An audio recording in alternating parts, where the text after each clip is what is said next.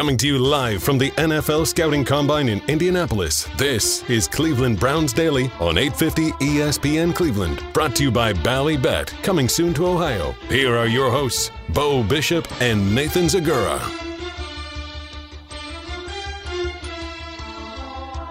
Oh, kids, do we have a big one for you today. Nathan Zagura and Gibba.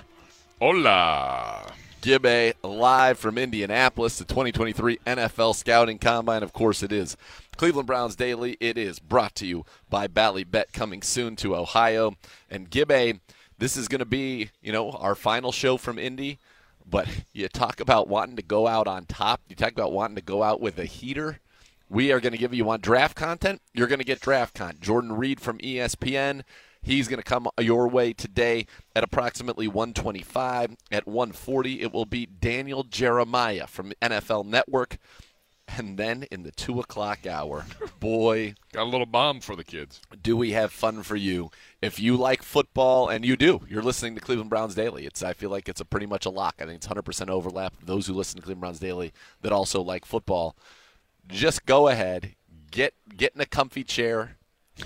Get real comfy. Pour yourself a glass of wine or bourbon. I know it's the middle of the day, but it's a Thursday. It's 5 o'clock somewhere. We're doing just fine. Get some popcorn maybe if you'd like that instead. But just cozy up and prepare for an absolute football bomb, because at 2 o'clock, it's my favorite part of the combine. Greg Cosell will sit down for his annual chat with us. And I can tell you it's a banger. And then we're going to follow that up with fun and frivolity with the great Rich Eisen. I mean, it is going to be – this is an all-time show. It's an all-time CBD from the Combine, so certainly be excited, be ready for that. Gibbe, I'm ready to go. 3 nights in the football Vegas is plenty for me. I've reached my max. Yeah, I think – and I'm ready. I feel like there's a lot of that today. There's a lot Radio Row.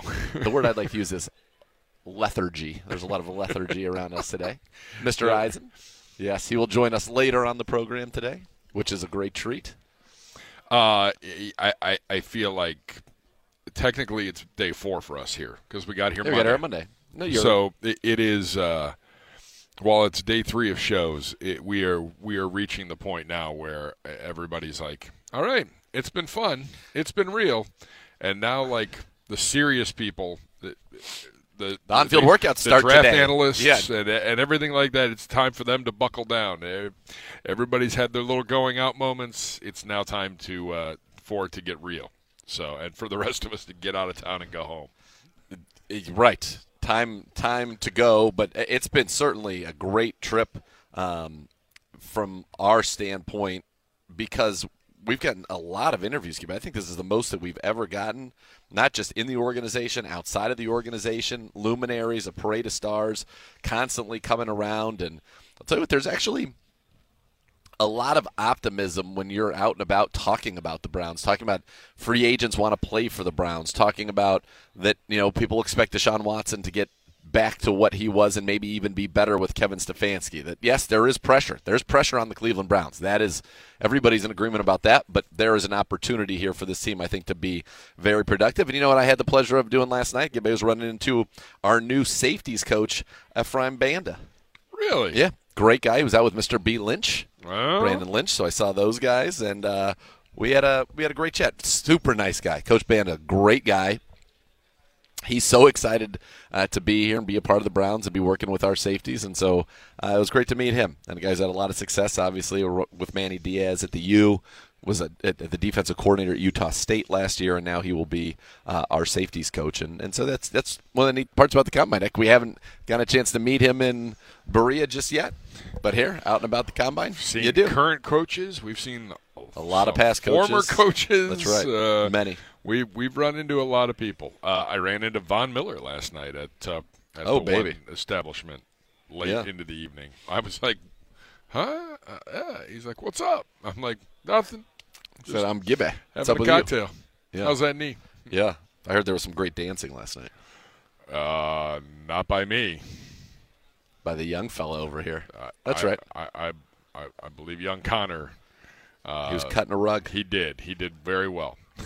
There were a lot of people that did real well that are maybe a little hurting today. Attaboy. But I mean, it's again, NFL. Don't overthink this. Keep this event here. Agreed. Stop. Don't put it in LA. Don't put it in Vegas. Don't put it somewhere where, like, we're never going to see half of the people here. Like, this is a chance for everybody in our industry that's either in media or with the team. Everybody comes together to celebrate the season. And within a half-mile radius. I mean, everybody is there. Yeah. There's like 4 bars everybody's at. The restaurants, great food. I had a great meal at Ocean Air last night with my boy Andy Sims, agent to the Stars. Oh, big weekend for him, I'm sure. Good. Yeah, huge weekend. They got a lot of guys here at this combine. He brings some merch? Any of his one-of-one? No, no merch. No, he's wearing merch. I got merch. We'll give merch. We'll represent. So as we said today, the on-field workouts will start today in prime time, and that'll be the defensive line and the linebackers. And for the Cleveland Browns, that's something to pay attention to because they have interest in defensive tackles. They have interest in defensive ends, edge rushers as well. So that's as a Browns fan, that's something that you are going to want to pay attention to here when we get going as the combine kicks off. So it'll be defensive line and linebackers today, DBs and specialists tomorrow, quarterbacks, wide receivers, and tight ends on Saturday, and then the offensive line and running backs on Sunday. Yes, Browns legend Joe Hayden will be working with the corners on NFL Network, and the Hoff will be working with the offensive linemen on NFL Network. Programming note, Browns luminaries in the mix. We'll the two Joes. Yeah. Hopefully we'll see more of them as this year goes on here at the Cleveland Browns. Something tells me that we're going to. Maybe. Pay attention to the scores, perhaps. There you go. I don't know. You can if what you want. Ignore them at your own peril. All right, some news here from Indy as we get things going. Georgia defensive tackle Jalen Carter is back at the Combine in Indianapolis to finish his interviews, measurements, and other activities. Sources told ESPN senior insider Adam Schefter this morning. Carter was booked and released at the Athens-Clarke County Jail in Georgia last night per the jail's official records. I think he was there for 15 minutes. Yeah, enough for the mugshot, and it's 2 misdemeanors. Yeah. During his press conference yesterday, Ravens general manager Eric DeCosta said he had a good discussion recently with quarterback Lamar Jackson and is optimistic a deal will be reached. Now, these sides remain very far apart on money and guarantees, and the Ravens have been in the news for other reasons. The NFLPA survey was released. Their training staff got an F-. It was 32nd in the NFL. Browns got an A+, by the way, I think, on that. Joe Sheehan and his great group. And you were seeing players come at their general manager. You're seeing players come at the training staff on social media. It's been a wild 24 hours, I think, for the Baltimore Ravens. And not good. And I guess I didn't realize, to put a tag on a player, deadline's Tuesday. The deadline's Tuesday, and if the Browns wait until after that tag to restructure Deshaun Watson, that would cost the Ravens, I think it's $5 or $7 million more in what that tag will be. Go ahead and wait. So, yeah. You're fine. We're in no rush. Let's make things a little more difficult. The Browns have to be under the salary cap by the start of the league year. So they can wait till after that deadline on Tuesday and have no problems doing that. Dolphins general manager Chris Greer says he was not rushed on picking up Tua Tagovailoa's 5th-year option and believes that all options are on the table during his press conference yesterday. That's telling. That's a little telling to me. If they knew he would be able to play for them for the next 2 seasons, they would have picked up that option without any hesitation. So correct. The fact they're waiting on that means that there's still more, unfortunately for Tua, more than meets the eye going on. Okay, so if he can't be the guy, who is the guy? Well, they're in a tough spot. On one hand, they're in a ready-made position. Somewhere that I would imagine a guy and Aaron Rodgers would love to go, or really the guy that probably makes the most sense for them, though, would be Derek Carr in that sense because you don't have to give any assets up. You'd have to give up assets to get Aaron Rodgers. Correct. And pay him an exorbitant amount of money. They would be able to – Derek Carr they could just bring right in. So that would probably be the one that would feel like the most likely guy there. Speaking of Derek Carr, he's met with the Jets, he's met with the Panthers, and Frank Reich, the new head coach of the Panthers, said that Carr checks a lot of boxes in regard to being a fit for the team in 2023. No duh. And if I'm Derek Carr, I know that the Jets probably seem very enticing. I'm sure the Dolphins would seem enticing if a situation arose, but going to the NFC, he is immediately one of the top 3 quarterbacks in the NFC, or certainly top 5, and he would not be in the AFC. All right, NFL draft order. I believe they're picking 5th. Am I correct on that? Who, Carolina? Yeah. I think 9th? Hold on. Hold, please. I think ninth because their defense was good. Remember, they were in it till the very end to win the NFC South. Yeah, they're number 9, 7-10. Like, they could not be in a worse position. From a draft standpoint, it's not a great class to begin with.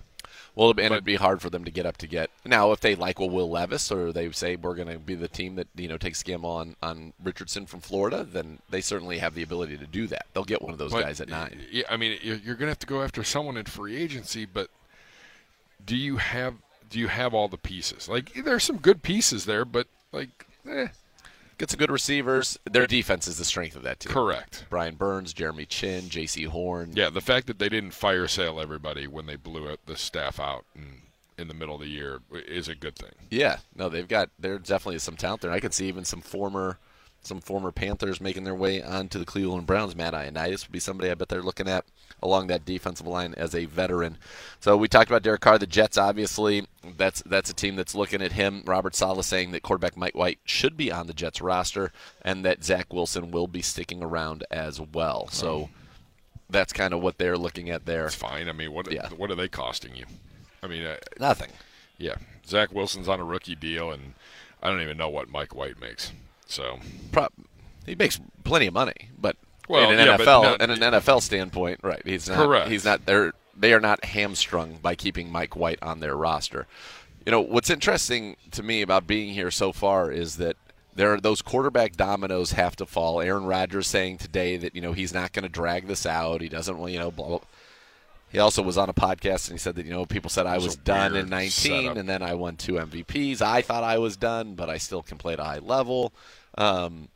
We'll see. I just hope that whatever he does it quickly, and then we kind of see how these dominoes ultimately end up falling around the National Football League at that position, because that's the big thing. Now, the good news for us is quarterbacks. That situation doesn't matter for the Cleveland Browns, and that's the first time we've been able to say that in a very, very long time. Deshaun Watson, and I'll tell you, being around talking to people, there is a lot of optimism about Deshaun and the Browns. Yeah, it's coming back. Like, it's been a while. I think that everybody was a little down here for a good month or two as to how the season ended, and I think it was a trying year for all of us. It was. And now it has been interesting. The amount of people that are like, you got a team. If Watson turns it around here, like you're going to be pretty special.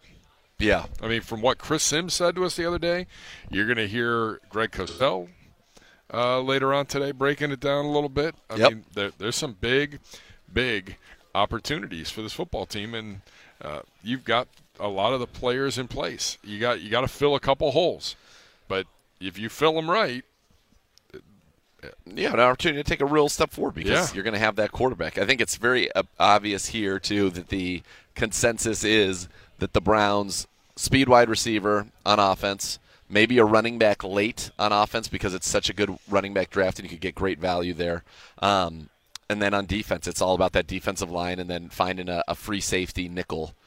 And that's really where everybody has been, all the energy has been. It's kind of what everybody is focused on. And everybody we've talked to, and you're going to hear Jordan Reed, you're going to hear Daniel Jeremiah talk about that. It's a great edge class. So if you're wanting the Browns to draft an edge rusher, it's a great edge class for the Browns to be able to do that. There's some excellent defensive tackles that should be available to them, and there are receivers that you're going to hear the same names come up multiple times. It's stunning. With everybody we talked to who's in that game, the names were very similar. You're going to hear Reed, you're going to hear Jeremiah, you're going to hear Dane Brugler will be coming up as the week continues.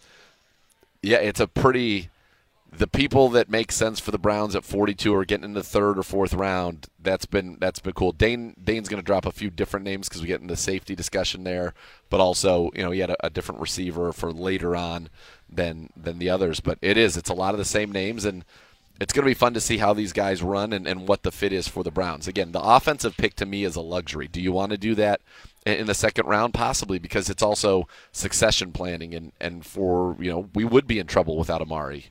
Or if Donovan goes down. Sure. Like, we've got to have somebody who can fill those shoes and fill those roles. And then But defense, you need people that are ready to start now, and I think that's going to be, as it always has been for Andrew Berry, it's going to be a combination of free agency and the draft, or trades and the draft. But I would imagine we will put draft assets at, even though we drafted 2 edges last year, we drafted a defensive tackle last year, we're probably going to draft more of those guys. We'll probably draft a free safety as I was going to say the safety room now. I mean, yeah.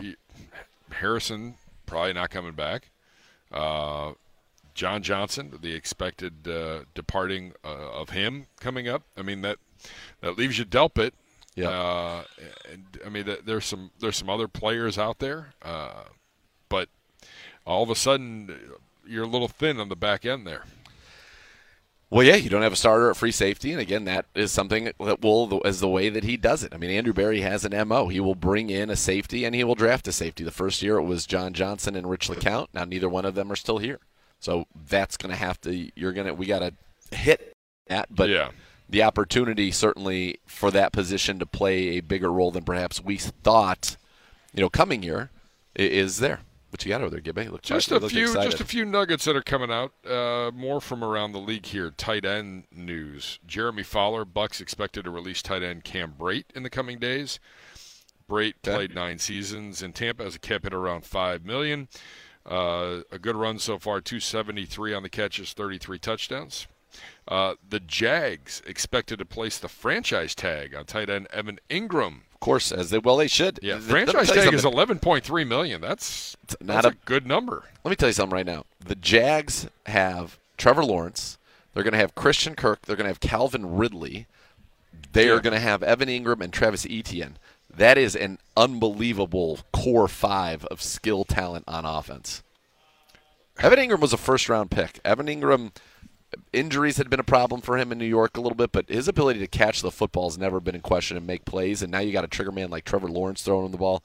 That is a great situation. It goes back to what you and Bo have been saying all week, and really going back to when watching the Bengals and some of the questions coming up with that group.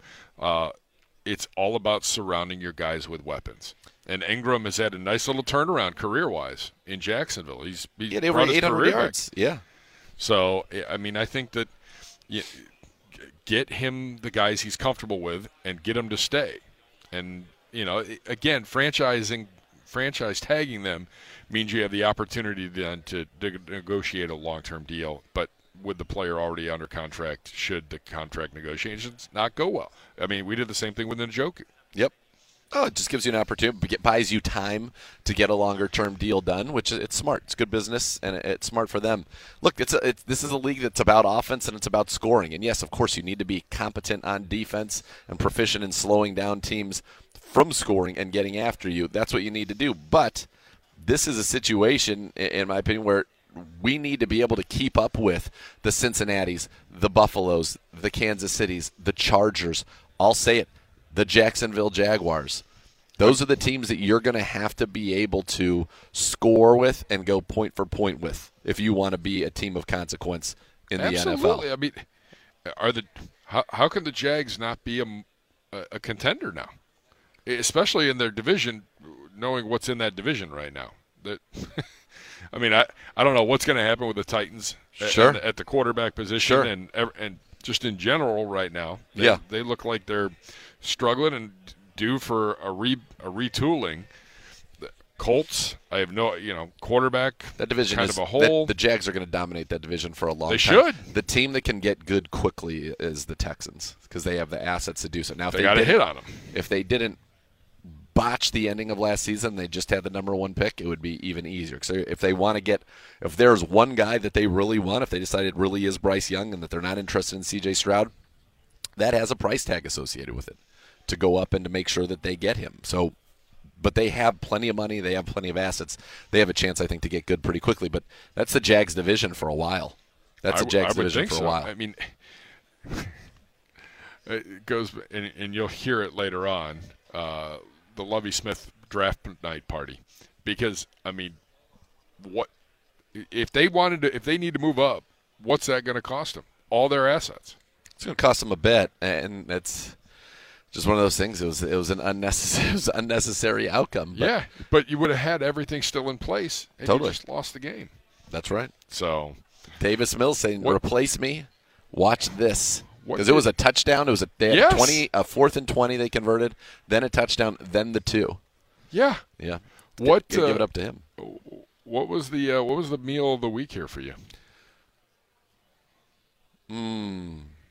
I thought that we had a great meal. I really enjoyed Harry Nizzi's. We had a great time at Harry Nizzi's. We did have fun. That was great. Last night, Ocean Air was awesome. Nada was spectacular as always. Although this new social canteen out here for lunch is a real eye-opener. It's a game changer. Back where our sushi place was, and now we have someplace that we can walk to and actually eat real lunch. I would 3 days in a row. I mean, I couldn't. oh yeah, I sent it couldn't to run Bo, back and today. Bo's like, "I miss it. I miss it." There were other people there that we saw, former NFL receiver who we noticed at the bar. He was walking in as I was walking out today. So that's the place to be. I'm telling you, it's All right. delicious. Yeah, All right. no, it was- Iaria's didn't disappoint last night. what do you go with there? What's your go-to? Like I did a little Italian? chicken parm, Okay, and I love a good cannoli. boy, donut. Good And cannolis. their cannolis are top of the line. Cannoli's a great dessert. Yep. Fantastic. A little angel hair with bolognese on top. Nice. Yeah, I usually go quite bananas Foster would be my top dessert, and then maybe a cannoli from like something that you'd get at a restaurant. I love big bananas Foster guy. I got you. Little table side. I got you. What It's a real treat. what was the course last night? I don't think I've been to that place. The Ocean Air. I don't think so. It's good. Yeah, it's a excellent. It's a chain, Okay. but high end kind of. I don't know if it's Morton's that owns them. I think maybe that's right. But delicious. I got a Chilean sea bass over some like soba noodles and like a miso broth with this. They call it dynamite style. And they have this like crab with sriracha they put on top. It was a real treat. That's not too shabby. Not too too shabby. at all. No, indeed. Shout out to my man, Andy Sims. All right, coming up next here, we've got Jordan Reed coming your way, Daniel Jeremiah this hour, hour 2, Greg Cosell, Rich Eisen, and more of me and Gibby. It's a big been a one. week, buddy. It's been a week. But well done. And, Bravo to us. Yeah, bravo to us, and many more little tidbits to come here over the next couple of days. We got some people. Follow @Browns_daily. By If the you're way, listening, that's you only haven't- at 40,000. I know, he still. stalled out. We had a 2,000 rise and then a total stall out. Well, come on. but like we were Yeah. busy doing other things. Yeah, We couldn't yeah. devote the whole show to. No. But even so, if you're listening today and you don't follow @Browns_daily, give us a follow. We'd apprehate. We'll do a special giveaway if we We'll hit have 45,000. pictures we're posting here as we go, and It's gonna be glorious. yeah, they wouldn't let me take the camera. They wouldn't let me live tweet stuff when we were out and about the other night. Yeah. probably rightfully so Yeah, for all it's of our good. jobs. Yeah, good idea. Good idea. All right, Jordan Reed coming up next here live from the Combine. You're listening to Cleveland Browns Daily, brought to you by Bally Bet. Coming soon to Ohio on 850 ESPN Cleveland.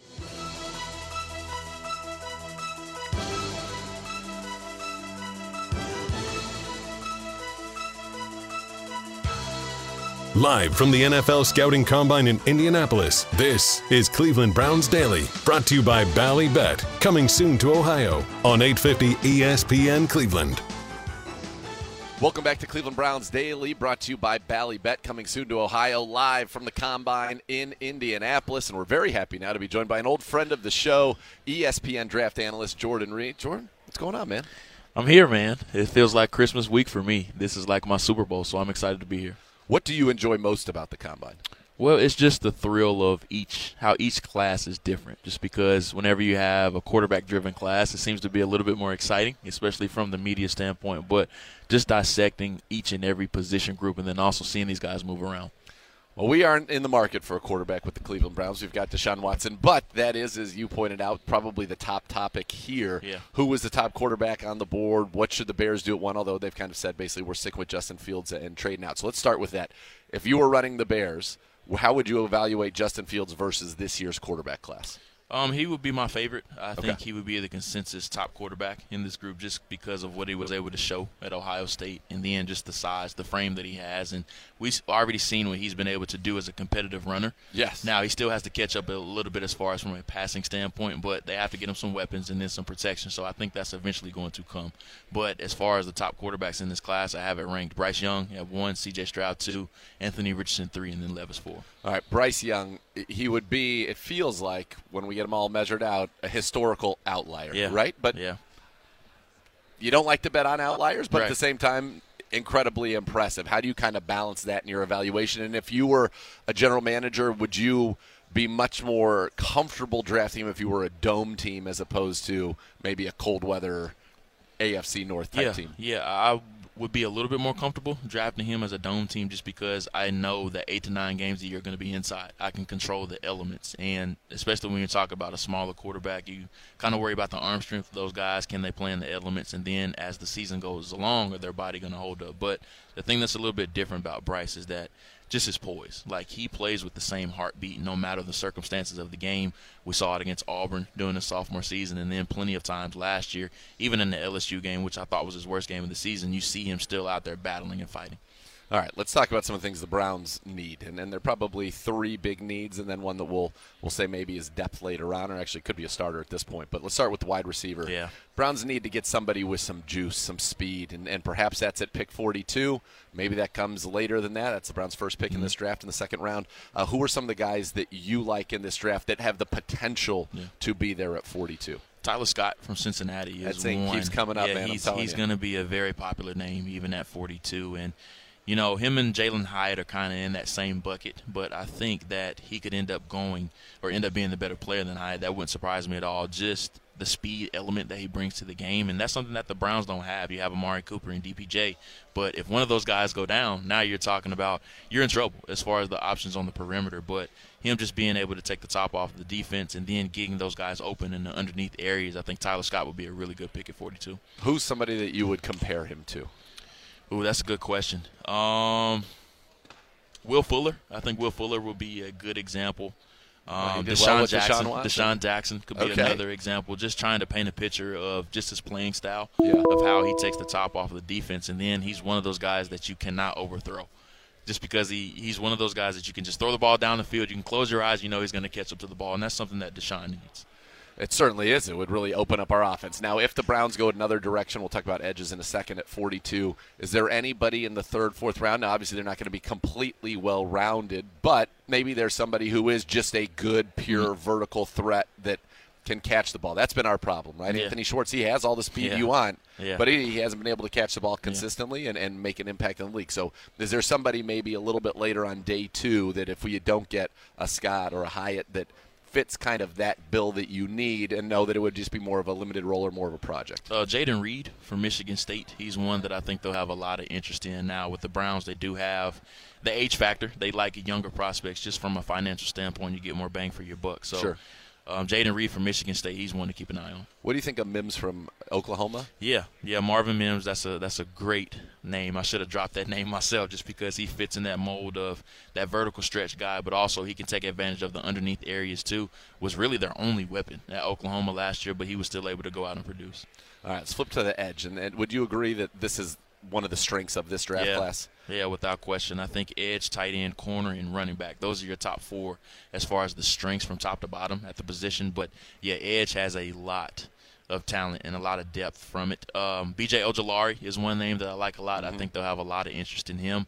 And there's plenty of others that I like too. But Ojulari is one that I think could be there at 42, and if he's there, I think they'll run to the podium. Because you gotta get the guy opposite Myles Garrett. He drafted Alex Wright a year ago, who is still somewhat of a project in the sense that he's very young, played a different style at Alabama, Birmingham, and they liked him, but you got to be able to get to the quarterback, and I think that's what, especially with Jim Schwartz, that attacking front, that's something they'll be looking for. So, Ojulari, any other names that we should maybe keep tabs on? Possibly Will McDonald. I think he's going to be a little bit outside of their comfort from an age perspective, but I think Ojulari is the one. That's the guy? Okay. He's the one. He's the one you need to put a gold star beside. I think he could be I think it would be a really good fit opposite of Myles Garrett. All right, let's talk defensive tackle for a second, and that's a position that the Browns will address this offseason, whether that's a big free agent splash, a trade, combination of that and the draft. I'd probably be surprised if they took a defensive tackle at 42 just because they would want a pass-rushing defensive tackle, and if there's a guy that good at it, he's probably not going to be there at 42. Yeah. So who are some names maybe later, day 2, third round, fourth round? That's kind of been their MO, right? Andrew Berry, third round, Jordan Elliott, fourth round, Togiai, fourth round, Perrion, who I think could be very, very good if we can get him focused on the right things. Yeah. What do you think about the defensive tackle class and any names that for the Browns maybe later on day 2, early day 3? Mazi Smith from Michigan. He's one that I think they're going to have a lot of interest in just because the Browns have shown that they value explosive athletes that are younger too. And Mazi Smith, he's only going to be 21 years old. He fills a position of need, and the Browns have kind of patchworked that defensive tackle spot. But now it's like, let's go ahead and get that middle-of-the-field plugger that we know can come in and be a contributor on rundowns, and I think Mazi Smith can be that guy. When you said running back, obviously the Browns have Nick Chubb, but there is some flux there. Kareem Hunt and Ernest Johnson, both free agents. You drafted Jerome Ford last year, who looked very good in the preseason, gave you some juice as a kick returner. But it wouldn't surprise me at all to see them just throw another name in the hat in that backfield, especially taking advantage of the value in this draft. Let's go day 3. Are there any day 3 running backs that jump out to you that would be a good fit for what we do in kind of that wide zone, inside zone, and then the pin pull that we run? Eric Gray from Oklahoma. He's one that I think we're going to be all Sooners. Yeah. Last year we got Isaiah Thomas, Michael Woods. Keep it going. Okay. Dwayne McBride from UAB. He's probably a late round sleeper, probably 5th, 6th round, that they could get in that area that I think could come in and contribute right away. When you are here, what is it that you want to see the most? Or is it more for you information gathering as opposed to watching the guys actually out on the field? Yeah. What is it that you find the most valuable about the combine? So I always compare scouting. It's like buying a car. And when you have first interest in buying a car, you look it up online, whether it's used or new. You're looking at it. You just really see the exterior. But at the combine, you're looking at the interior. You're seeing the console. You're seeing the steering wheel. You get to test drive it. You're seeing if you like leather, if you like different types of interior. So we're figuring out the nuts and bolts of as far as the mentality of these players, the athleticism. That's what I like to call the makeup of these guys, and that's the interior of the car. You can scroll all day long looking at the exterior of the car, but you want to get a feel for it. You want to sit in, you want to test drive it, and that's what the combine is. All right, who's the one guy that you think after this combine that you're higher on than maybe the consensus that after this combine or as we get closer to the draft, people are going to be like, aha? There's a lot. Tyler Scott is one. Mazi Smith is another. You can't say people for the Browns. Keep those names Yeah, I'm going to try to. Right, yeah. I'm preaching those guys too much. But, yeah, those two guys, I think Mazi Smith, I think he's going to blow the doors off of the combine. We're going to see some freak numbers from him. Does that catapult a guy like that? It will. I think they're going to have to take him at 42 if they want him. If they want him after the combine, honestly. All right, Jordan, this was great stuff, man. Always great chatting with you, and looking forward to seeing your content as the next few weeks unfold as we get ready for the draft. Absolutely. Thank you, guys, as always. It's always a pleasure. All right, we'll be back with more live from the NFL Scouting Combine in Indianapolis. You're listening to Cleveland Browns Daily on 850 ESPN Cleveland.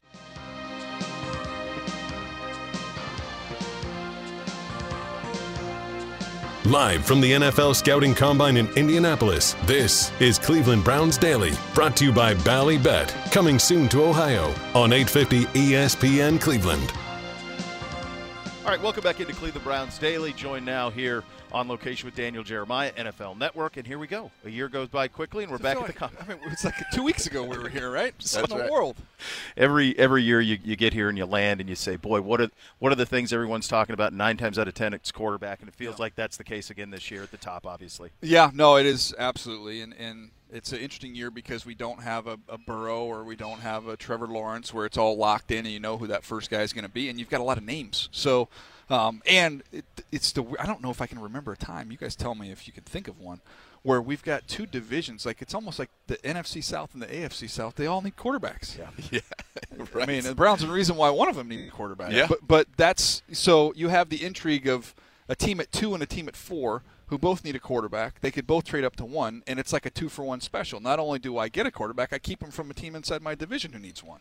Yeah, and if you were the Houston Texans, you just could have lost in the last game of the season, and we wouldn't be dealing with any of this. Which is, I want to go to the Lovie Smith draft party. It's got to be amazing. It's being held in Chicago. It is. That's a great call. That's a great call. Yeah. So let's talk about the easiest marketing money he'll ever make. Right. Oh my goodness, it was all right there. We need a 30 for 30 on this someday.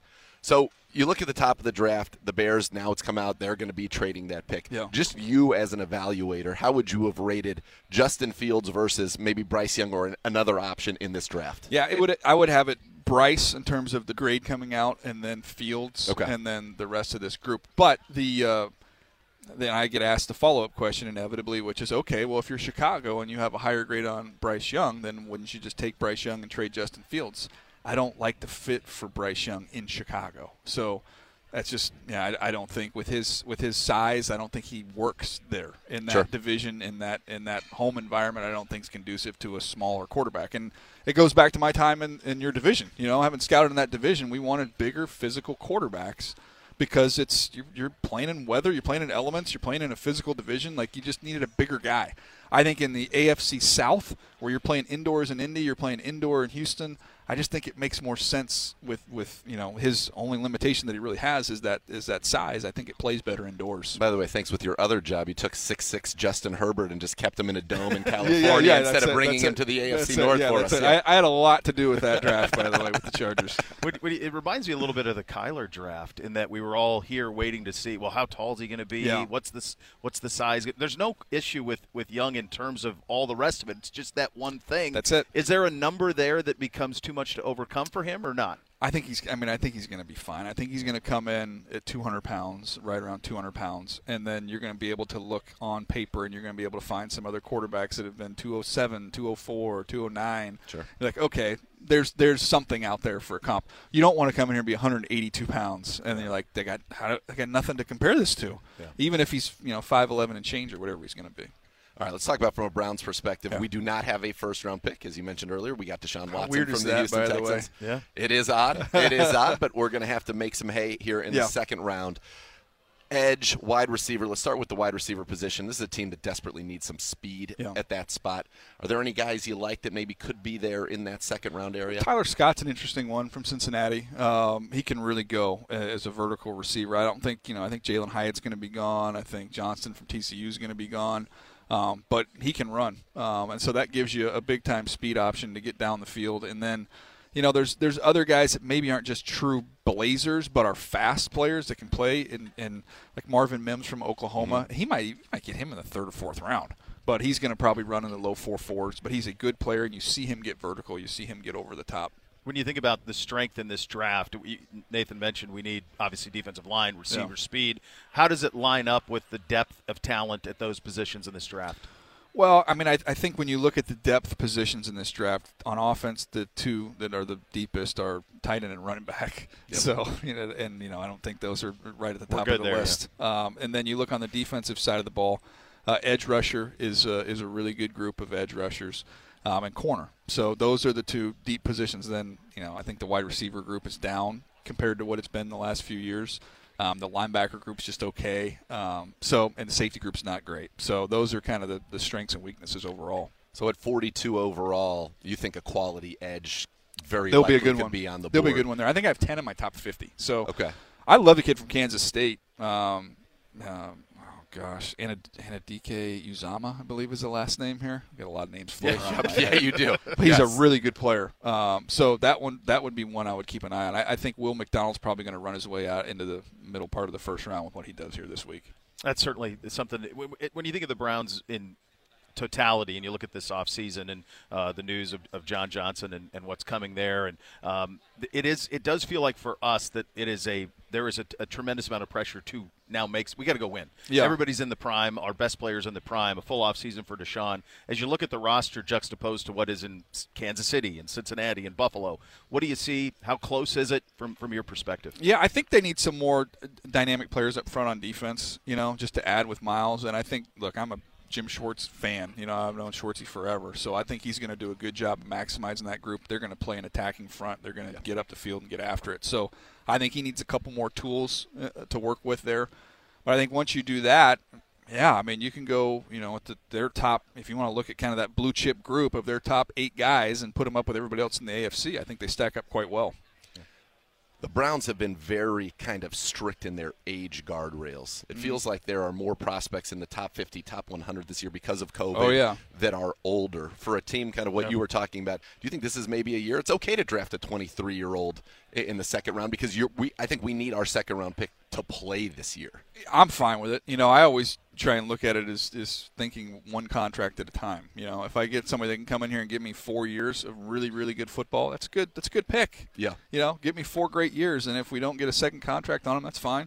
He'll go sign somewhere else, and we'll get a comp pick and move on. But I think you got to be in the business of getting good football players, and if you start weeding out the guys, because of COVID for the next few years, we're going to see some more older players coming in with this extra year that they've been granted. So I wouldn't want to disqualify myself from taking one of those guys. We talked about Bryce Young off the top. Let's talk about the other quarterbacks that could be in the mix here. Stroud, Levis, those guys. Who do you like? A lot of Richardson buzz coming into this week. What do you make of those guys as prospects? Yeah, to me, Stroud's the second best guy. I think I just trust him the most in terms of the accuracy and the decision making. Charles Davis what a handsome man. Look at that Punham. Unbelievable. What a guy. Legend. That's the one that I trust. Now, there's some. He's not a perfect player. None of these guys are, and there's stuff you want to see him continue to grow and get better at. But I've seen him get better throughout his time. Every time you watched him, I thought there was progress that was being made. I thought even just arm strength from last year to this year, I thought his arm was stronger. And then the questions about when you move him around and then he loses some accuracy, then he goes out and does what he did in the playoff game, which helps alleviate that. So it's that old scouting adage: if you can do it once, you can do it. So I know it's in there. I know he's got it. So. That, to me, makes him number 2. Levis has got an unbelievable amount of ability. Was better last year than this year for a whole host of different reasons you got to dig into while you're down here. But, that would be the next one. And then Richardson's is the boomer bust. Right. It is the highest ceiling and the lowest floor. Yeah. So if you're feeling frisky, go for it. Well, that'd be a team maybe that has like a Detroit, for example. That's what I said, and the Lions fans are so mad at me. We would never do that. We have Jared Goff. And I'm like, no, Jared's a really good player. This guy has so much more in his body. Like, there is a much higher ceiling here. Yeah. And, oh, by the way, the cost is nothing. Well, right. You have the free pick. You're going to have to pay. Goff's already making a decent amount of money, and his contract comes. You got to pay him a lot of money. Yeah. There's no such thing as a middle-tier quarterback contract. Right. And go back a few years ago. The Chiefs were going to the playoffs. Alex Smith, certainly a fine quarterback. And I'm sure if we went back at that time, there'd be a lot of Chiefs fans going, "What are we doing? We got Alex Smith." I think it's worked out pretty well for them. We're not saying this is going to happen, but we'll see there. You mentioned Stroud, one of the guys he throws the ball to, Jackson Smith and Jigba. Are people sleeping on him a little bit? I know people say this receiver draft isn't top-heavy enough, but when you can separate and think about the guys, as you've talked many times, Olave and Wilson were there, and he was the best of that bunch. Yeah. Out of the slot, he operated. Yeah, what do you think about him? Well, that's part of the deal. He's in the slot. They're drawing the number 1 and number 2 corners on the outside, and he was beating the living tar out of the number 3 corner in the slot. So the question, the knock is can he really run? And one of the things is, he didn't come back this year. Is that he's been really training, trying to get a little bit faster. That's the only knock on him is just a pure speed. I think he's going to be a high volume guy. I think he's going to catch 80+ balls a year. I don't think he's in the class of those other 2 guys at Ohio State as much as they like to give him that title as the best of the bunch. I didn't think it was close just in terms of how explosive Garrett Wilson was and how explosive Chris Olave was versus a really good Amon-Ra St. Brown type player that's going to play in the slot. And Amon-Ra's a Pro Bowl player. He's going to catch 100 balls. I think he's a volume guy. I don't think he's going to be a 16, 17 yards per catch type player. You bring up Jackson. I'm curious just from when you talk to the league, and one of the things that you always get the gripe of with those kids when they don't play in the semifinal or something like that, because a lot of people thought that he probably could have, was healthy enough to play in that game, didn't. How much do NFL teams care about that? Well, I think you'll ask questions and do digging, and maybe even get some people that try and push and nudge in the conversation with him, and then at the end of the day, you're like, is he better than the other guy? Okay, what are we doing? We're fine with that. We're fine. There's that disconnect, though. I think college people want, and I think fans sometimes like, he doesn't have the heart, he doesn't have all of that. And it's like, well, can he play? Yeah, then we're fine. Yeah. What do you make of as somebody who covers this and also covers the league in your job with the Chargers? Of how guys come here. It's like Malik Willis from a year ago. Yeah.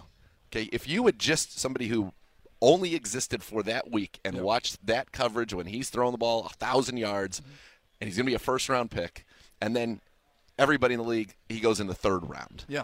How do we kind of reconcile combine talk, combine buzz, and the reality of what NFL teams think about players? Yeah, it's a sliver of the process, and I think it's not. I think that the disconnect is people that rip on the combine and hate the combine. That's the underwear Olympics. It holds no value. I'm like, no, it holds value, no doubt. And then there's people that think that it should be the be all end all. Well, if he didn't do this at the combine, then we can't take him here. I'm like, no. It's individual part of the process. It's no more than 10-15% of the evaluation, but it can be valuable. And to me, I don't look at the combine in terms of I'm going to be able to rank these guys 1 to 50 or 1 to 200. I look at it and say, you know what? I have the same grade on these 3 corners. They're all 6 foot. They're all 200 pounds. Let's go out there and watch these guys work out. Watch them move. Who's fluid? Who's a little bit tight?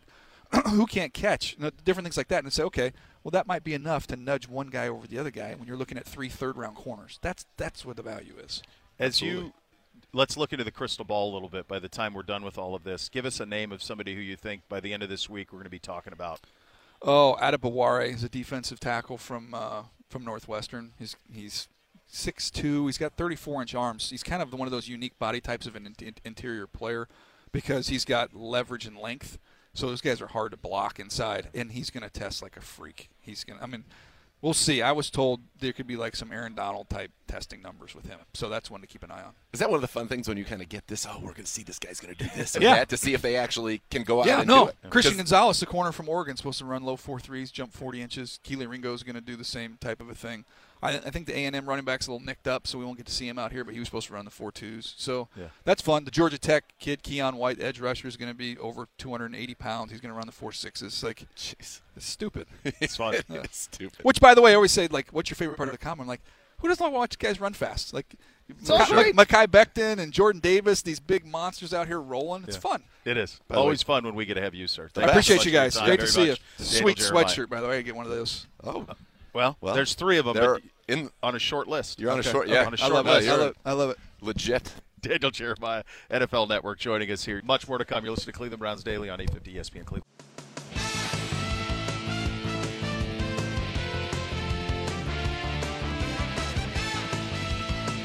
Live from the NFL Scouting Combine in Indianapolis, this is Cleveland Browns Daily, brought to you by Bally Bet, coming soon to Ohio on 850 ESPN Cleveland.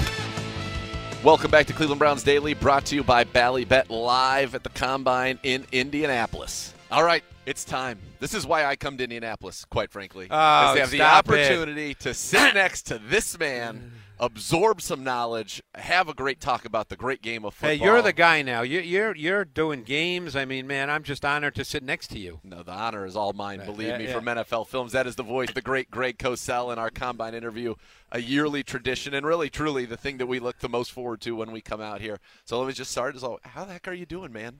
I think I'm okay. So That's far, good. so good. So far, so good. You know, I just finished my 43rd season at NFL Films. 43. So I was 1 when you began this journey. Jesus, thank you. I love how you say Yeah. that. And we're sitting over here Yeah. with this guy in his early 20s. Yeah. It's all relative. And And, this- you're thriving. And I think my first combine may have been 98 or 99, so I've been coming here since then. So we'll call 25. Few changes in the combine since then. A quarter century of Yeah, you at the yeah. Combine. I like that. I Little like crazy. That. It is crazy. It is to see what it's all become. I know. And you know what I like about it is, yes, all the stuff that goes on for the teams, it's very important. But for somebody in our line of work, in the media, who cover the league, Right. the amount of people that you get to come around and just Oh, ball I with love is it. I the love best. it. Yeah, it's the best. I love it. Who's somebody that you love to see every year? Who's your Greg Cosell? Oh, well, you know, for years, and he's no longer coaching, and you know him because he was with Cleveland for a couple of years. For years, and we're very good friends to this day. In fact, we were texting earlier, is Al Saunders. Ugh. One of my favorite guys, one of my best friends in coaching. You I know, love Al him. and I used to have we had a routine. Every year we'd go to P.F. Chang's for dinner, just he and I, and it was awesome. And then obviously he retired. But, you know, we were texting today. I mean, we're still really close friends. I still text with him, too. Yeah. He is as good a human as you will and, ever find. and a great coach. Yeah. And I used to look forward to that so much. And then, of course, he retired. We got to get him to just come to Indy for the fun and of in it. fact, I used to sit with him a lot in the Dome, especially watching receivers, and I learned the guy's a fountain of knowledge. I mean, I would learn so much about evaluating receivers, what to look for, you know, and I mean, he taught me something that I never, you know, it's funny. You talk to coaches, you think you know stuff, and I mean, I've been doing this a long time, and you know a lot. But there's certain things I don't know, okay? Sure. And I want to keep learning. That's the key. That's one reason I love coming to the Combine and talking to coaches. But he's explained to me one year that about how you can teach guys how to catch the ball. Because, you know, people say, oh, he's got bad hands. He said, that's a cop-out. Al would say, that's a cop-out. You can teach guys how to catch the football. And, you know, I never thought about that. I'm sure a lot of people don't think about that. Yeah. They assume a guy either has good hands or bad hands. And he said, no, you can coach them and teach them how to catch the ball by where they place their hands. Right? Get it. And he took that was a conversation we probably had 15 years ago, but I remember that like it just happened yesterday. That's awesome. And that's Yeah. what I think is Yeah. so cool about this place. And you know what, in this game, just in general, that you can think you know a lot, and it's a constant thirst for knowledge. I learn every time I talk to you. I talk to one of our coaches. I talk to the Hoff, Joe Thomas.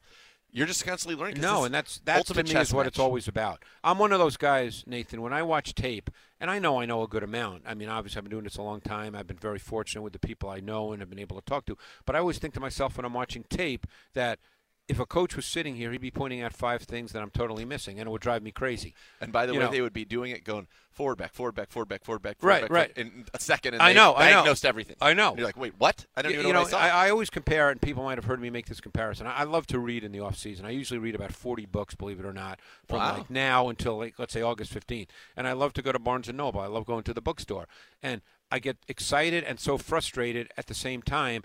Same thing with watching tape, because I walk into Barnes & Noble and I know there's 1,000 books that I want to read that I'm never going to read, and it just drives me crazy because there's just too many books, And it's like watching tape. I feel like, okay, there's 5 things that I'm just missing that if a coach was sitting here, he'd point out, and I'd go, oh man, how could I not see that? That's the way I feel. Yeah.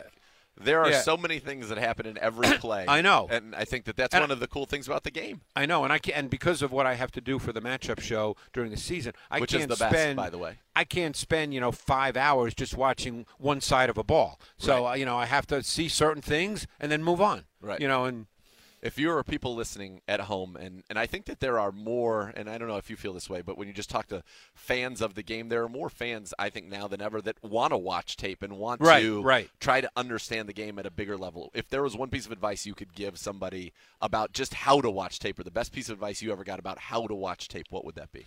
Well, the way I would answer that is this, because watching tape is a real deal. I mean, you have to be taught how to do it, and you have to take it seriously. I think that, and this is, I hope this doesn't come across wrong, because obviously fans are what drive any sport, and the NFL, has a ton of fans. But, my sense when we're all on Twitter because we have to be, we're all on social media, but my sense is there's a lot of fans who, without any real background, in football, other than maybe they played in junior high or high school, which a lot of people did, go into it with the idea that they really know football. And I think you have to start and accept that you're a clean slate. That's right.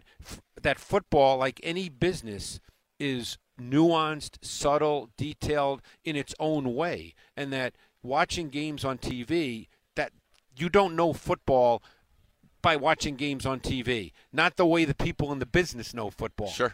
And, like I said, I hope that doesn't come across wrong, because I got to tell you, I didn't play football in high school or college. So when we got the coaching tape in 1992 at NFL Films, I had to learn the game through the coaching tape. And I feel like to this day I'm still learning the game. Every day. Every day. Yeah. I don't feel like, and I've been doing that, that's 30 years now, and I don't feel like, hey, man, now I know stuff. I don't feel that way. Well, and I think one of the joys, it's kind of like somebody who's a wine connoisseur, right? They enjoy a glass of wine differently, or a bottle from this year in this region, and the climate was like this and that. I can taste that and all those things. You are still learning about, to your point, the nuance of the game. And I think that when you get to watch with a coach, which I've had an opportunity to do in my life, is the coolest thing ever, because they're talking about things that didn't even occur, at least not to me, for sure. No. And then you gain so much from that. Oh, and fortunately, because I now know it's taken a lot of time, a lot of years, but now I can talk to coaches and they can talk about concepts, and I don't even need to be seeing it. I know what they're saying. I can visualize it in my mind, just because I've been doing it for so long. Yeah.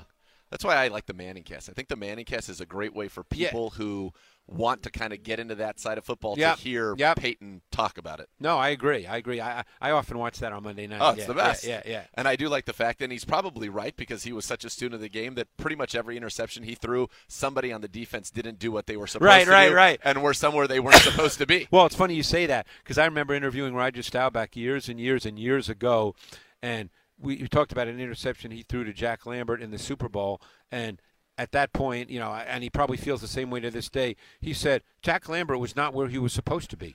Right. Right.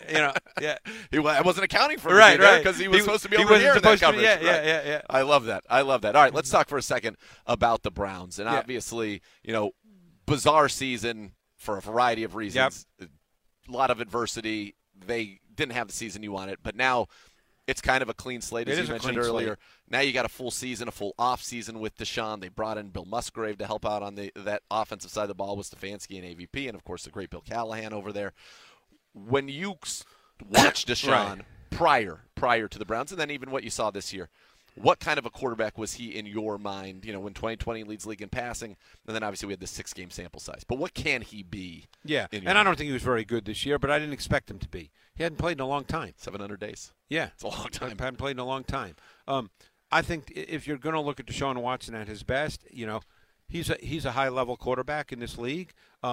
He throws it well from the pocket. He's got excellent movement. He's got great vision on the move. He's got really good spatial awareness. I think he sees things well, feels things well, throws the ball well on the move. I think he's a high-level quarterback. I'm not into lists, so I'm not going to sit here and say he's the fourth best. I don't do that. You know that. You can win with him. Can Without win it all. question. Yeah. He's a high-level quarterback. The assumption is he'll get back to that. And I think that, the Browns are in really good position with him at quarterback. Are we entering a golden era for quarterbacks? You just think about the quarterbacks are in the AFC alone. I know. It's wild. I know. I mean, you're talking Allen, Mahomes, Herbert, Burrow, Trevor Lawrence, who I think very much after that debacle season looks like the guy that everybody wanted to go number one. You got Deshaun. You've got, Lamar Jackson's won an MVP, somewhat different in his style and approach, but very dangerous. Who knows what Russell Wilson is at this point, but with Sean Payton, I'm not going to write him off, but he's been a Super Bowl champion. I mean, that's just 8 guys in the AFC alone, and we could end up with Derek Carr in the AFC. Back in the AFC, we're going to end up with Aaron Rodgers in the AFC.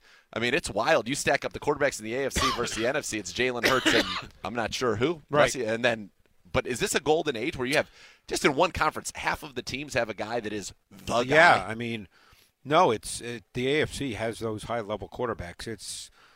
It's an interesting mix, and I think, it's really interesting now evaluating quarterbacks because more than ever, clearly coaches do look for quarterbacks that have some movement ability and can make second reaction plays. But there's a balance there because that can't be your number one deal because you still have to execute, theoretically the routine. You have to be efficient and proficient in routine. But clearly we're seeing, all the quarterbacks you mentioned, and even Burrow to a certain extent. Burrow is not Mahomes or Allen, but Burrow can move. Yeah. And he's a very efficient mover. Subtle in the pocket, and if you need on 3rd and 6 him to get 7, he's going to get you 7. No question. Yeah. So, we clearly have seen that those guys are, that trait has become increasingly important. And I think it's in response to defenses because defenses play a whole lot more sub now. So you're getting faster athletes on the field. Now you're even seeing teams play with 7 DBs in certain situations. So you're getting faster athletes on the field. You're getting a lot more pressure concepts. Each year defensive coordinators are trying to figure out, different ways to pressure the quarterback, with blitz schemes. So, your quarterbacks are going to have to move. But having said that, when it's 3rd and 7 and they rush 4 and they play zone, you've got to be able to then hit the throw for 9 yards and move the chains. Yep. And if you can't do that, then that's a problem.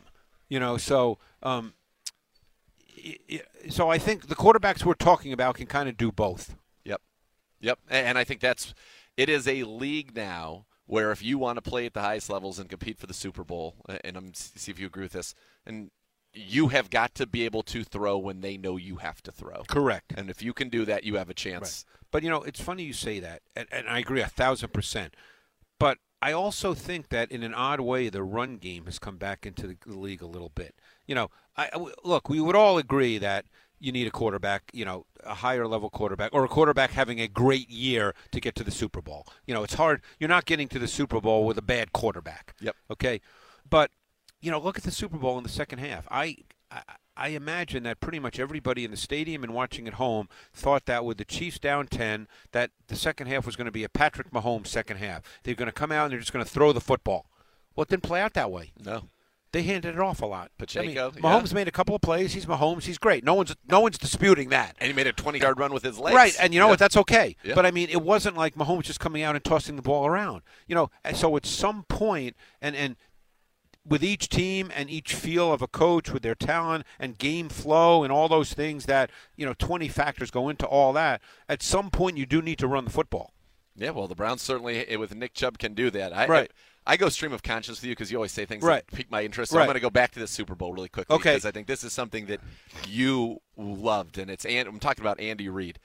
So when they would send jet motion in the red zone, Chiefs figured out that the Eagles would kick instead of running with. Right, The right, responsibilities right. would rotate Right. across, and the corner would go to the top, and Right. To pick that up and then come up with fake jet motions in a Super Bowl to Right. get walk-in touchdowns. Like, is that the stuff for you that when you think about poring over hours of film and the way coaches do to break that down and find that one advantage, then to use it at the highest leverage moment possible and to see it be that easy? Is that just like, to me, that's just awesome. That's the chess game where you have just checkmated somebody. They didn't see it coming. See, that's where the Super Bowl and the fact that teams have 2 weeks and they bring in all their scouts and everybody to watch tape, because Jacksonville had done that against the Eagles earlier in the season. Yes, it's that play that they went back to. Yes. Right, and so obviously somebody saw that in all the research and decided that, you know what, here's how the Eagles play that, and so what we're going to do now is we're going to try that same play. Because the first touchdown, the one that was to who caught the first one? Sky Moore? Did he catch? No, the he was first the one? second one. First one was Kadarius Toney. Kadarius Toney was the Yep. first one. Correct. Yep. That one, what the Eagles actually thought they had a really good plan, because what they were going to do, because the Chiefs normally do jet motion. Yeah. They don't do the return jet.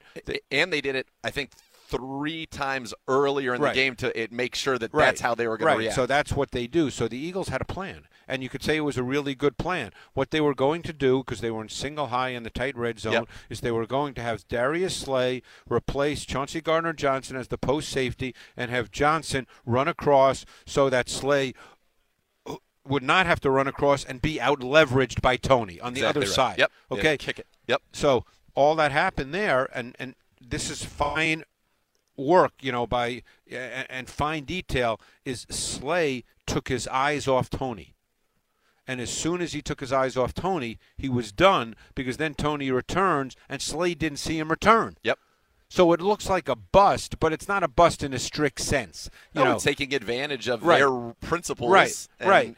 hoping to And exploit it. then on the second one to Sky Moore, they did the same thing. That one, Avante Maddox just went brain dead. He just ran inside and had no idea. But the first one, I think, came from really clear film study that they knew how the Eagles would play it, and they were going to that was their answer. To me, that is what is so cool about the National Football I League. couldn't agree more. See, that's why I've transitioned. And by the way, you're the only person that I know that I would talk to and would reference that it came from the Jacksonville game. I love it.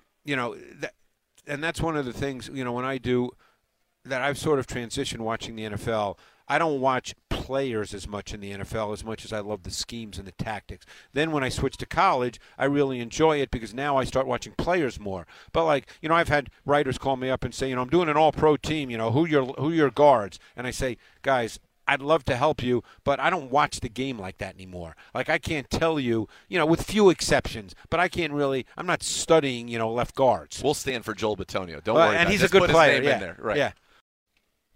Hope you enjoy part 1 of our interview with the great Greg Cosell from NFL Films and our own Nathan Zagura. We'll take a timeout. When we come back, part 2 of that interview, as we get you a little smarter here on a Football Thursday edition from the NFL Combine. I'm Jason Gibbs. And when a medical mistake causes you injury, call the medical malpractice attorneys at 1-800-ELK, Ohio, Elk and Elk, proud partner of the Cleveland Browns. Part 2, Greg Cosell and our own Nathan Zagura, next when Cleveland Browns Daily continues, brought to you by Ballybet, coming soon to Ohio on 850 ESPN Cleveland.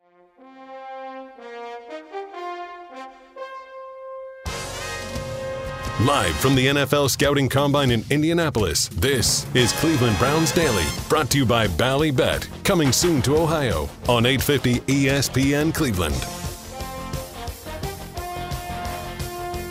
There's a new way to cheer on your Cleveland Browns with the help of your favorite four-legged companion. Barking Backers, presented by Milkbone, is the Browns' newest club for pet parents worldwide. Sign up today at barkingbackers.com. Barking Backers, the fan club for dogs. Now, part 2, NFL Films legend, the great Greg Cosell, and our own Nathan Zagura. Have a listen. So you watch the scheme. So let's talk about that. What's the biggest kind of evolution as you've seen it, and then to kind of drill it down to the Browns. We know what Kevin Stefanski's done. Every quarterback that's played for him has had their best year with him. Jacoby Brissett was as efficient as he's ever been in this offense this year. I thought he had a pretty good year. He played significantly better than our record indicated for his 11 games. There's no doubt about that. What's kind of the evolution in the schemes? And then in our scheme in specific, what does it do that stresses defenses so effectively and can be so quarterback-friendly? Well, I mean, I think my sense is Stefanski in an ideal world. Again, things change over the course of any given season. I think in an ideal world, Stefanski is a really good run game coach. I think that the use of the mix of the zone and the gap scheme run game is really strong. Once they got Wyatt Teller, who's one of the best pulling guards in the league as far as gap scheme runs, they realized that, hey, we got a guy that's really, really good at that, so we need to add that element to our run game because he was thought of, as you know, as a zone guy. Yeah. But, you have to – and plus, fronts – look, there's more five-man fronts than ever in this league, okay? And it's very, very hard to run inside mid-zone versus five-man reduced fronts. It's just hard. So you either have to work outside with more outside zone or stretch zone, or do more gap scheme where you can down block on those three techniques and then work around. So teams have started to add more. Teams that are traditional zone teams like the 49ers have added more gap scheme because it's a better way to attack those five-man fronts that are permeating the NFL. So I think Stefanski at his core would like to have that start with his offense. Now the question is, because he has a dynamic quarterback now who's more than just an executor and a ball distributor, who can make plays, and I don't like saying that phrase, but you know what I mean. Absolutely. It's a cliched phrase, but who can do things beyond just execute the play design. Right. The question is, does he change his offense, because he's not going to change, the whole concept. But what are the wrinkles? But yes, and what is the balance? What's the division of labor, so to speak, between the run game now and the pass game? That could change. It should veer more towards the pass game. It could well do that. We don't know the answer to that, but it could well do that because you have a quarterback that is capable of making second reaction plays if for whatever reason he doesn't see it within the structure of the play. Is what Kyle Shanahan did, speaking of somebody who has his offense like a ballet, operate in structure, what he did with Brock Purdy, as you broke that down, was that one of the most stunning accomplishments in coaching and then execution that you've seen? That offense is, I hate the term quarterback friendly because it's one of those things that doesn't really mean anything. Right. But maybe it does to people. More clearly defined decisions. Well, that's what it does. Right. I mean, that's the thing that Kyle does exceptionally well is, look, I had a great conversation with an OC today, and he talked about, the fact that when you call plays in the pass game, what you're really trying to do on every single play, of course it doesn't work on every single play, is generate the primary read being open for the quarterback. That's what you're trying to do. Right. That's the goal of the design. Right. It doesn't happen all the time. Sure. But someone like Kyle Shanahan does that exceptionally well. And, so I'm not saying that Brock Purdy didn't play well. But there's always a mix and a match between quarterback play and scheme. And sometimes that gets lost with people. They think, Brock Purdy, he's great. Now, Brock Purdy played really at a high level. That's not in dispute. But he played in a scheme and an offense that was really that presented him and generated him able to make those defined first primary read throws a good percentage of the time. And that's what you want. Right. You read this. If they do this, the ball goes here. If they do that, the ball goes there. Right. Yeah. And so that's what you're trying to accomplish as a coach. Yeah, absolutely. Yeah. And obviously, he did it well, and that's what I think you asked Jacoby Brissett from his time. Right. That's what our offense does very well. Right. Why do you think there aren't more teams, and there are more probably than ever, but that are built off of those principles? You have some teams that just like straight drop back game, and they can be effective because they've got the weapons outside to dictate coverages. But I think that scheme is maybe not more prevalent than it is. Or is it? But I think it is prevalent. Okay. And the coach I spoke to today, he said that he's counted 14 teams that sort of build off the Shanahan model. So, I mean, that's a lot of teams. That's almost half the league. Yeah. So I think it is prevalent. Then it comes down to the specific coach. Just like in any business, some people are better than others, But I think methodology-wise, there's a lot of teams that do that. Yeah, and I think it's fun to see, and I think for the quarterbacks, Deshaun talked about how interesting it is in this offense. What is asked of him is actually significantly less in some ways than what was asked of him in Houston in terms of pointing out the mic, setting all the protections. He was responsible for everything there, and in this scheme, the quarterback's not. It's more focus on the coverage and deliver the football. Look at the Eagles, okay? No argument that Jalen Hurts has improved dramatically and is a great. And by the way, the kid is unbelievable just in terms of his approach. I mean, he's one of those guys. Yep. Josh Allen's one of those guys. Jalen Hurts is one. Those are just the guys that they get it, they understand it, they know. They go about their business the right way. Yep. Okay. But the Eagles are not a multi-dimensional, complex passing game. The Eagles are. The Eagles do a lot of the Eagles do a small number of things really, really well. Really well. Okay, yep.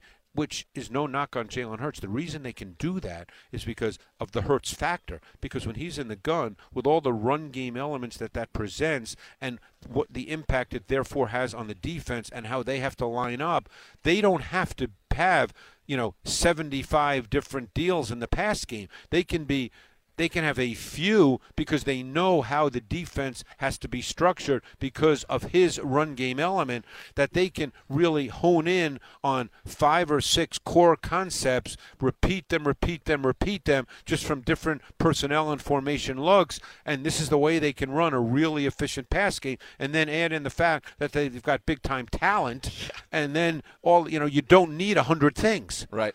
And I hope people listening don't think that that's any knock on Jalen Hurts at all. No, it's not at all. It's a pick your poison situation that they're able to They don't have to run 100 things. Right. Because of him and the run game element, the pass game can be, hey, here's our 5 concepts. Let's be amazingly efficient at those. Just get to them different ways. And you know what? We can have a big-time pass game. Absolutely. Mentioned receivers and obviously the talent they have out wide. Right. Devontae Smith, A.J. Brown. Browns, I think, and Amari Cooper have, to me, one of the most fun route runners to watch in the NFL. You want to get a little bit of speed in there, and I know you've started to look at the receivers in the draft. We are at the Combine, after all, although we're just talking ball. But are there some guys here, and I know you and I talked earlier about the young man from Cincinnati. Tyler Scott is kind of a and he's probably, I would say Tyler Scott and Jalen Hyatt, maybe a few others, they're going to run 4.3 or under. So the chances of them at 42 probably slim for the Browns. I mean, look, it depends on how you see receivers. The question becomes, do teams see those guys as more than just speed guys? Yeah, but speed guys get drafted high. Will Fuller, a couple of years ago, and I don't think he's as good a receiver coming out to me as either Jalen Hyatt or Tyler Scott. Okay. But he went 21st, I believe, in the draft because speed ends up being a big deal. He was pretty good with Deshaun Watson. Right. And he actually got better as a receiver. Yeah. He was a speed guy, and then he kind of learned how to run routes a little better, and he got better before the injuries. I guess he didn't even play this year, really. No. But is he out there as a free agent? He is. It'd be interesting to see if a team like Cleveland goes after him. It would. Yeah. Yes. It's something we've bandied about on Browns Daily. Yeah, it makes sense. But but both those guys are probably going to run 4.3 or better because they're just those guys. And those are the names that I've heard that would fit what the Browns are looking for. I mean, are they looking for that speed guy? Yeah. Because you got Amari who can win every way possible. Right. Donovan Peoples-Jones has developed nicely. You've drafted David Bell. I kind of like Donovan Peoples-Jones. I love Donovan Peoples-Jones. Great kid. Yeah, I kind of like him. Great kid. And he's gotten better every year. Yeah. He works. You talk about doing it the right way. Works hard. He's worked on his body, worked on his craft. Yeah, I kind of like him. Yeah. Yeah, good size. But, yeah, I mean, and then if they're looking for that, I'm trying to think. Another receiver I like a lot on tape, and I don't think he'll be there at 42, is Zay Flowers. I really like his tape a lot. I think he fits the NFL game today, can work at all 3 levels. You can do jet sweeps, orbit reverses, screen game. I really like Zay Flowers. Yeah, that's really what they're looking for. They're looking for somebody that can create space vertically, horizontally. He's that guy. That's what. So he's a little more advanced receiver than Hyatt and Scott in terms of all the elements of receiving. All right, well, we will put them on the Browns' wish list, signed off, stamped, sealed, delivered by Greg Cosell. Let's talk about these quarterbacks really quickly because I know that you love to do that. I love reading your quarterback write-ups every year. I think you are so thorough in your evaluation of them. What do you make of this class, just in general?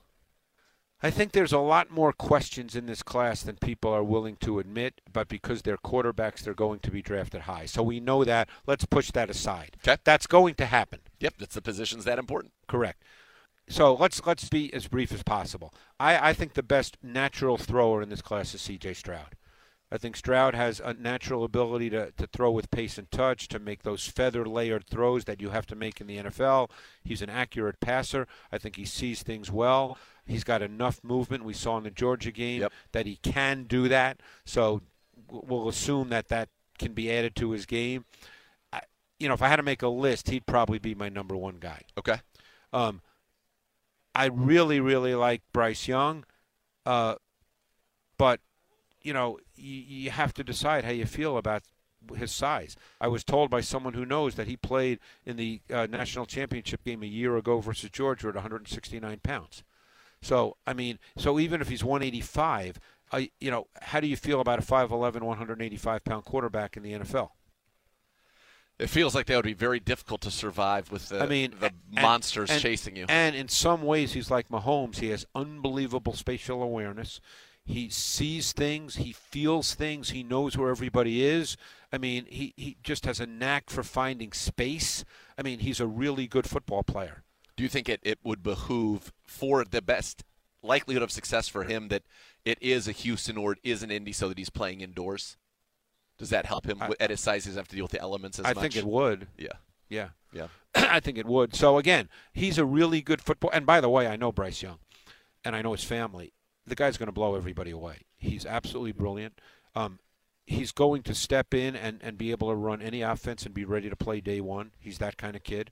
Bill O'Brien gave him total freedom at the line of scrimmage in his first year playing, and Bill O'Brien, as you probably know, is a bit of a control freak. Yeah. So to give Bryce Young that kind of freedom, that tells you how smart Bryce Young is. So he's going to pass every single test. Every single test. He'll be like Andrew Luck in that regard. Okay. The problem is he's going to be 5'11", and I'm sure he gained weight just so he could have a good number at the combine, but he's not. It's not his playing weight. That's not going to be his playing weight. Right. What do you make of the young man from Florida? It is probably the biggest ceiling and lowest floor. So Anthony Richardson, you start getting into what value you ascribe to traits, okay? Because Anthony Richardson has three things that immediately stand out: great size, a power hose, and he can run. There's very little subtlety to his game. You think of like a Joe Burrow, and I'm not trying to compare Richardson to Burrow, but you think of what makes a Burrow great. The nuances of the position, the details of the position, the disciplined craft nature of the position, which you have to some degree in the NFL. Okay, Burrow has it at a very, very high level. Josh Allen doesn't have it at the same level as Burrow, but Josh Allen can do other things. Yep. Right. Richardson doesn't really have any of that at this moment in time, but he hasn't played a lot of football. He's a one-year starter. You have to decide as a coach, can you get to that balance, at least cross the line where he can execute and be enough of a nuanced player that you can live with the fact that he's going to miss some things because he can do cool things and special things. Special, right. Right. So he's a total projection. You have to feel really good about him up mentally, and I don't mean IQ, because I don't get in, I don't know any of that. Sure. But I spoke to a coach who said that with the year Josh Allen came out, he was actually with a team that it was the Baker Mayfield year. Yep. So he was with a team that needed a quarterback, and he said, I had all kinds of problems with Josh Allen's tape, but then I spent a lot of time with Josh Allen, and I came away saying that guy's going to make it because of just who he was. Yep. And that it would be important to him to do what he had to do to learn. So Anthony Richardson needs to be that guy. Yeah. I don't know Anthony Richardson, but he needs to be that guy. Yeah. So meetings for him are going to be very right. Will Levis, compact power thrower, velocity thrower, can make every throw. Great traits, looks the part, little stiff, needs to be protected. I think needs it pretty well defined for him, or certainly early on. Sounds like Jay Cutler to me. It sounds like you're just Jay Cutler. Maybe. I don't watch enough of his tape. Yeah, to maybe. compare. Maybe there's a comparison there. But to me, Will Levis, and he may make it and be really good, but I don't think in an ideal world Will Levis is a first-round pick, but he will be. Nature of the beast. Yeah, and who knows? Maybe there's another. I don't think. Who knows if Hendon Hooker gets in there? I don't know. But we know quarterbacks are going to be drafted high. Last one, we'll get you out of here on this. Justin Fields and your evals compared to this year's class. Justin Fields is a physical specimen with a big arm and dynamic athletic ability. Didn't see things great. Didn't react to pressure great. Again, perfect example of he has to cross that line to at least be functional as a ball distributor and executor. Thrower. Correct. Yeah. Right. We know he's dynamic in terms of his running ability, his ability to make special plays. But right now he's beneath the line of being, an efficient pocket passer. Quarterback. Yeah. Right. And you need that. That's right. We started that at the top. That's what that. you need to have. Yeah. And the Browns got that in Deshaun Watson. Deshaun Watson is that guy. He can make special plays, but he can beat you from the pocket. Deshaun Watson was a really good quarterback. Yeah. Yes, and certainly hope that he gets back there. Yeah. This is the best. I love talking. I can talk ball with you. Yeah, this is great. Forever. No, I love these conversations. Same. Yeah. Thank you so much, hey, man. Greg. Such a pleasure. Such a pleasure. And I'm really happy for you, Nathan, that you're doing Thank the you. games, and that's great. Thank you. Yeah. Well, one of these days I got to get together with you and just come watch tape with you. Hey, I would love that. You can come to films. If you want to come to films, give me a shout. Spend a couple I of days. will. We'll watch tape. I will do that. Absolutely. I'm going to take you up on that. All right. All right. Thank you very Thanks. much. The great Greg Cosell. We'll be back with more of Cleveland Browns Daily live from the Scouting Combine in Indy on 850 ESPN Cleveland. Live from the NFL Scouting Combine in Indianapolis, this is Cleveland Browns Daily, brought to you by Bally Bet, coming soon to Ohio on 850 ESPN Cleveland. Welcome back to Cleveland Browns Daily, live from the 2023 NFL Scouting Combine in Indianapolis.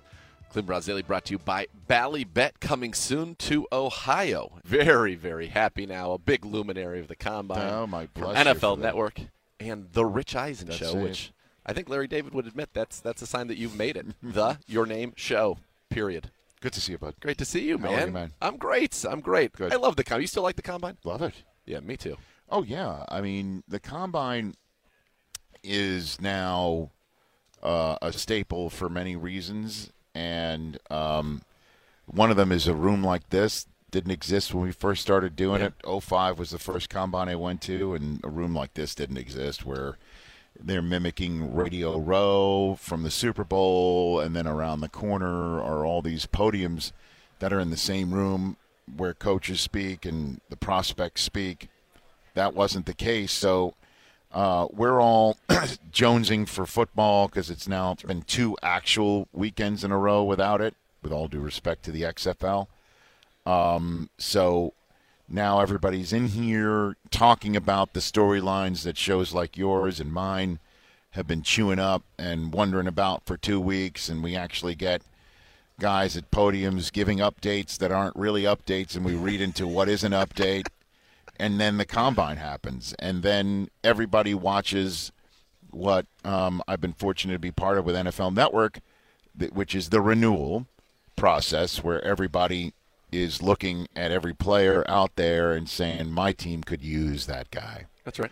For me, last year for the Jets, as you know, I grew up a Jet fan. I saw Sauce Gardner, and he had me at hello. I'm like, that's the guy, and I did my best to speak it into existence, and then it became a reality. So that's the way that it works. I'm sure there'll be Browns fans out here thinking we need this player, that player, that player. You're hoping that player can actually fall in the draft, and that your evaluation aligns with that of the Browns, and hope. It's about renewal. It's about seeing these kids get faster and stronger every year, and then everybody getting together for a convention of football to try and answer the questions that we're all wondering when we're going to get the answer. Indy to becomes Football Vegas for a few days, which is always it a is. good time. It is, and and it's I love coming here. It's been a blast. I just like being here and just calling the action like I'm calling a golf tournament.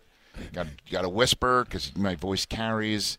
and it's like a laboratory in that stadium. It's pretty cool. It is very cool, and something also cool. You mentioned getting stronger and faster every year. Run, Rich, Run. Yes. Which is one of the great things that you do. The charity, you're out there, you're flying. I've noticed it. Just flying. Yeah, flying. I don't know. That's the way we describe it. Actually, that's what I did to get here. I flew. I'm not really flying, but I'm. It's interesting. I love that people ask me about it because it means my run hasn't gone for naught. Certainly not. And then, starting about 6 years ago, I started doing it for charity. Yeah. For St. Jude Children's Research Hospital. And then when COVID hit and there was no combine, we did it in Los Angeles. We did it on the fly in Los Angeles in SoFi Stadium. Yeah. In 2021, we did that. And so when we did that, we got more legends running it, NFL legends community folks running it, and more people paying attention, and we raised more money than ever. So it behooved me to do it again. Last year I did it at the Rose Bowl. So I'm transitioning to run it in Los Angeles in April. Well, the reason why it's smart, Nate, is because the years that I ran it here, I would run it at the end of sitting on my ass in a broadcast booth all day, like literally feeling my hip flexors tighten while I sat in poor posture eating crappy food for 6-7 hours, and then I'd have to go stretch and run. And this is on the back end of my busy schedule where, this just in covering the NFL, as you know, although you look pretty fit, Thank you. It does not engender smart food choices. That's right. Throughout the year. So now that I have it till, I can do it in April, then at some point, no one's going to want to watch a guy pushing 60 running anyway. I don't believe that because it's a great cause, and you're. So I'm doing it in LA is my long-winded way of saying it. I like that though because now that's the main event of your day that day. You're going to build up to that. You're going to be primed, and I think we're going to see a record. Well, I appreciate you saying that. I'll also be well-rested and well-trained, I think. Hydrated? Hydrated. Here it's just, again, I'm tired. I just spent 6-7 hours on television. Now you want me to run? The least well-rounded event. I'm talking about guys in shorts running in straight lines and jumping in the air, and now here I am like I'm stretching, like literally doing that. It wasn't great. It was not the best. So, but you know what? It's the benefits, the ripples that have come out of Run, Rich, Run. That's why it happens. And I appreciate that. Thank you. Absolutely. Thanks, all right. man. You talked about the Jets earlier. Yes, I did. We're not going to talk about Week 2. That's a deal that we're making right now. Well, I Please. mean, no, it's fine. Sure, we can move on from that. Trauma. Still, the trauma is very real. I mean, Corey Davis is open. He's somebody that. I feel like you're talking about it. Okay, sorry. Okay, sorry about it. Yeah. So let's talk about the Jets because you said how excited we're playing each other in the. I know. In the Hall of Fame game. That's what we're going to. So we're going to us. convene. Revis, Klecko. Come on. How about that? Joe Thomas. Of course, the Hoff. It's going to be a real treat. But you mentioned Sauce Gardner. You didn't mention Garrett Wilson. Offensive and defensive rookies of the year. Same team, same draft. That's got to make you excited about the future. Oh, sure. And Breece Hall is a guy who could have won it had he not gotten hurt. Look, it's a quarterback-driven league. You know it. I know it. That's the reason why the Browns gave Deshaun Watson the contract they gave him, even though it is causing major problems in so many other places, and potentially Cleveland's when it's all said and done. Sure. But if you see a quarterback that you feel is generationally talented, you go get him. And the Jets tried to do that in the draft 2 years ago, and here we are again. And so I don't have an answer as to how they're going to fill their quarterback spot. I mean, they're meeting with Derek Carr here today. I'm in search of that meeting to crash it. I bet you are. Yeah. Are you going in there to make a sales pitch? I think they're making their sales pitch. It would be to tell them, don't wait for Rodgers. Don't wait for him. So you would if this is the guy and you like him and you've met him and you've connected with him and he's connected with you and you think you can win with him and you think if the contract is one that you can handle financially, then do it, because Rodgers will cost you draft choices. Lamar Jackson will cost you even more. That's right. Than what you're going to have to be giving to Green Bay to get Aaron Rodgers. Derek Carr is just Woody Johnson's money. So go get him.